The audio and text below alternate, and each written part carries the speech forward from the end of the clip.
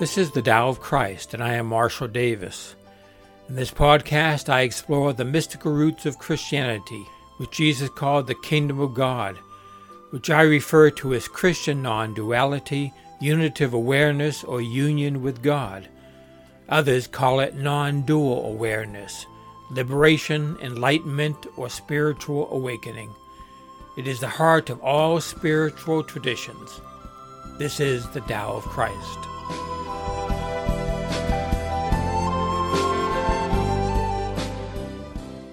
Good morning, this is Marshall Davis. It has been over a month since I last recorded a podcast or a video, and I have had quite a few people email me to make sure that I was all right. So I want to start off by saying that I am all right.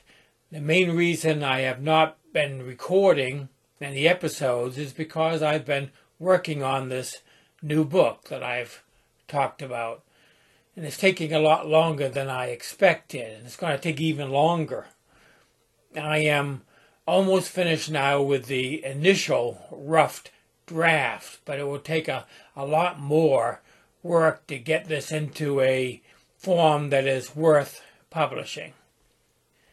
And I've also changed the title of the book. The new working title of the book is The Non-Dual Gospel of Jesus. I was originally going to call it The Gospel According to Jesus, because this is going to be a gospel written from the perspective of Jesus.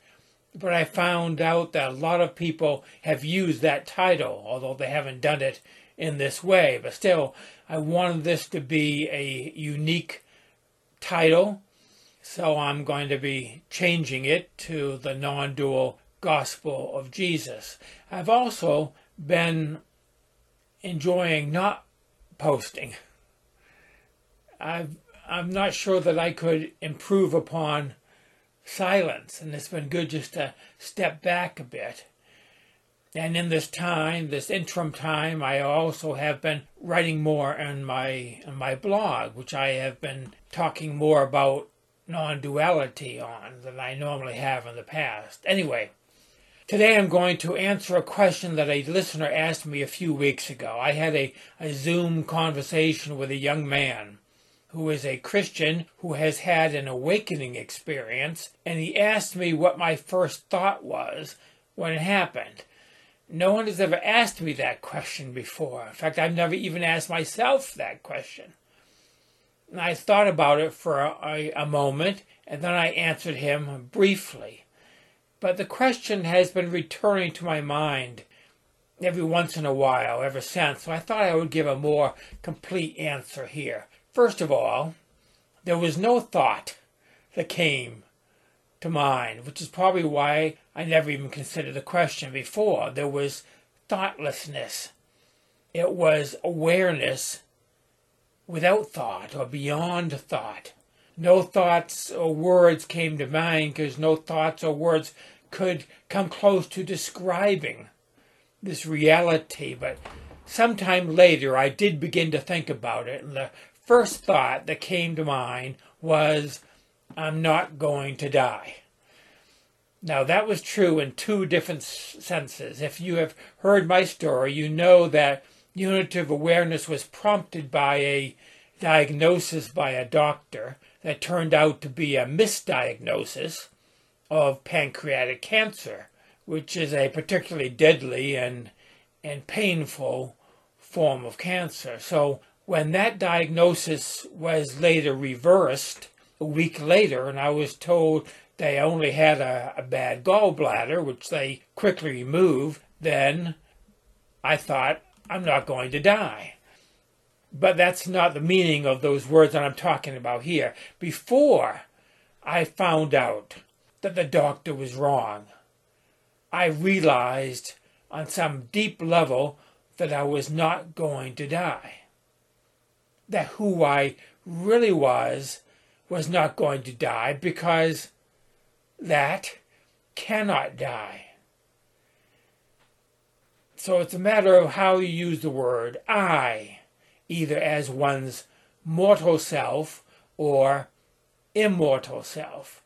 This physical body is going to die, and the I, as a human ego or self, will die with it. In that sense, I am going to die.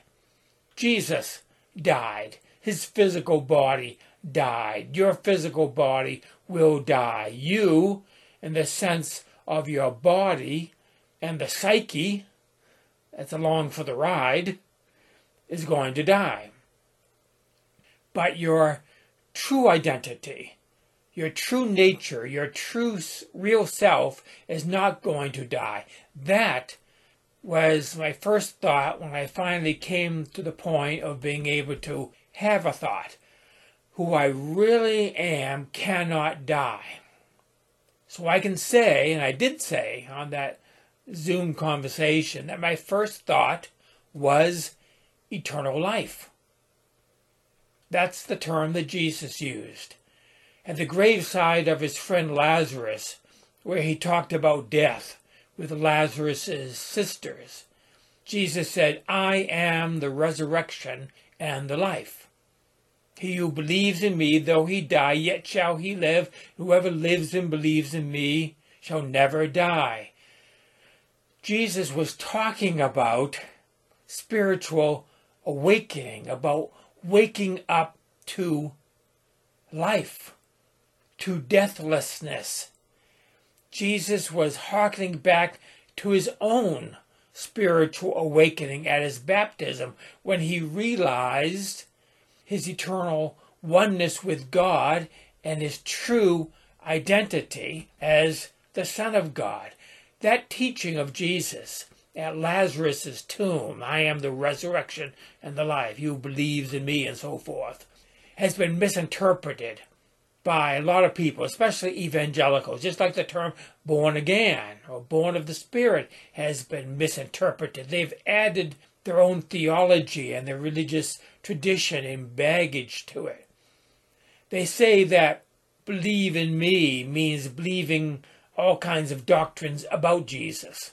But Jesus did not say that. He would never say something like that. Jesus never talked about doctrine, although you had to believe certain things. Or they will say that believing in him is about inviting Jesus into your heart.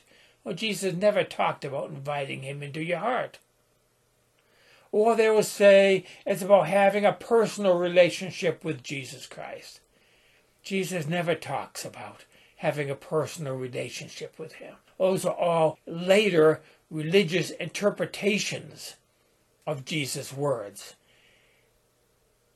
Listen to Jesus' words in the context there in the Gospel of John. He says, I am the resurrection and the life. He who believes in me, though he die, yet shall he live, and whoever lives and believes in me will never die. He makes it very clear there who is speaking, that he is speaking as the resurrection and the life. To believe in him is to believe in the resurrection and the life. By the life, he means eternal life. And when he calls himself the resurrection, he is referring to transitioning from death to life, from death consciousness to life consciousness. To believe does not mean to accept a bunch of fantastical doctrines without evidence. To believe means to trust. To believe in Christ as the resurrection and the life is to trust that this spiritual transformation that we call awakening or spiritual birth or rebirth is real. The second thought I had after I thought I'm not going to die was, is this real? If you know my story, you know that I'm a skeptic. I question everything. My spiritual journey involved deconstructing my Christianity. I question religious doctrines, and I question religious authorities and experiences and religious interpretations of religious experiences. So my second thought was, is this just another religious experience which I am interpreting as eternal life? And the overwhelming sense was that this was real, that this is real, more real than anything else in life. So you could say it was self-authenticating. So I trusted it. That is faith. That is believing in the resurrection and the life. Now, I need to say a further word about resurrection. It just so happens that right now, as I am working on this new book, I am dealing with the Easter story. I'm writing the account of the resurrection of Jesus from Jesus' point of view. In doing so, I've had to re-examine what resurrection means. Now, I've done that before, and I've written about it before, but I'm doing it again as I'm writing this book. Is resurrection the physical resuscitation of a corpse? Or is it something else or something more? As I am translating the resurrection story into a non-dual gospel, I am picturing it as something much more than resuscitation. Jesus did not say, I am the resuscitation and the life. He did not use the word for biological life when he said that. He used the word for spiritual life, eternal life, Zoe. In talking about the resurrection in the 15th chapter, 1 Corinthians, the Apostle Paul makes it abundantly clear that resurrection is much more than resuscitation. It is spiritual transformation. Resurrection is the completion of the transformation that begins in awakening, which Christians tend to call rebirth. Spiritual awakening is the beginning of resurrection. It participates in resurrection, but does not exhaust the meaning of resurrection. Jesus was born of the Spirit at his baptism, but on Easter, the process was fulfilled and completed. When we wake up to who we really are, when we are truly born of above or born of the Spirit, and realize that what we really are is not going to die, that is the beginning of a process that continues to unfold throughout our lives and to grow in a certain sense. And it continues through death and after death. The transformation after death is what Jesus and Christians call resurrection. In the Christian tradition, resurrection is more than simply the spirit leaving the body at death and reuniting with God or reuniting with our primordial nature.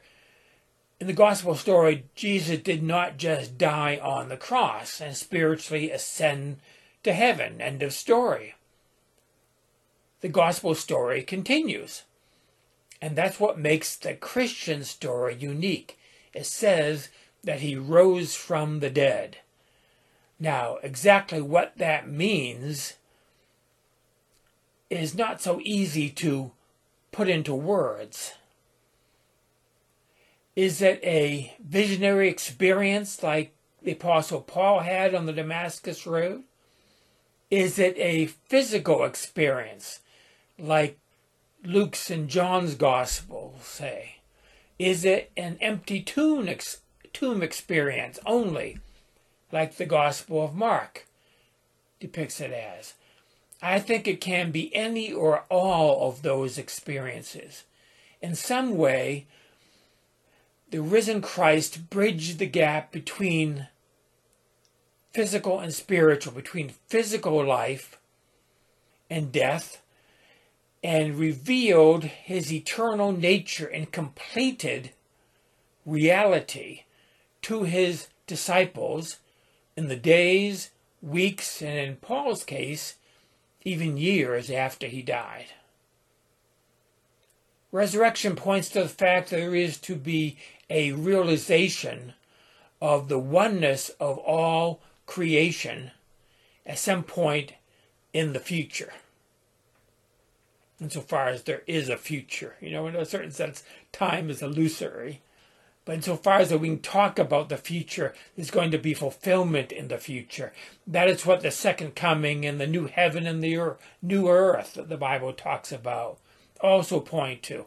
Time and space in a physical sense don't really exist, but in a spiritual sense, we sense reality through time and space, and the kingdom of God is going to be fulfilled in this way, both here and now and in the future. So it's hard to put into words, even though I'm trying to do that. In any case, this means I'm not going to die when this body dies. Even though I die, yet shall I live. And the same with you. For we are one with the Father, one with Christ, one in the Spirit, one with the all, who is God. And that is it for today. Grace and peace to you.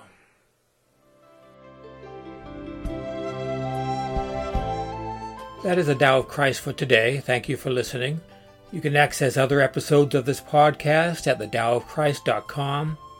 You can also find these podcasts in video format at my YouTube channel at christiannonduality.net.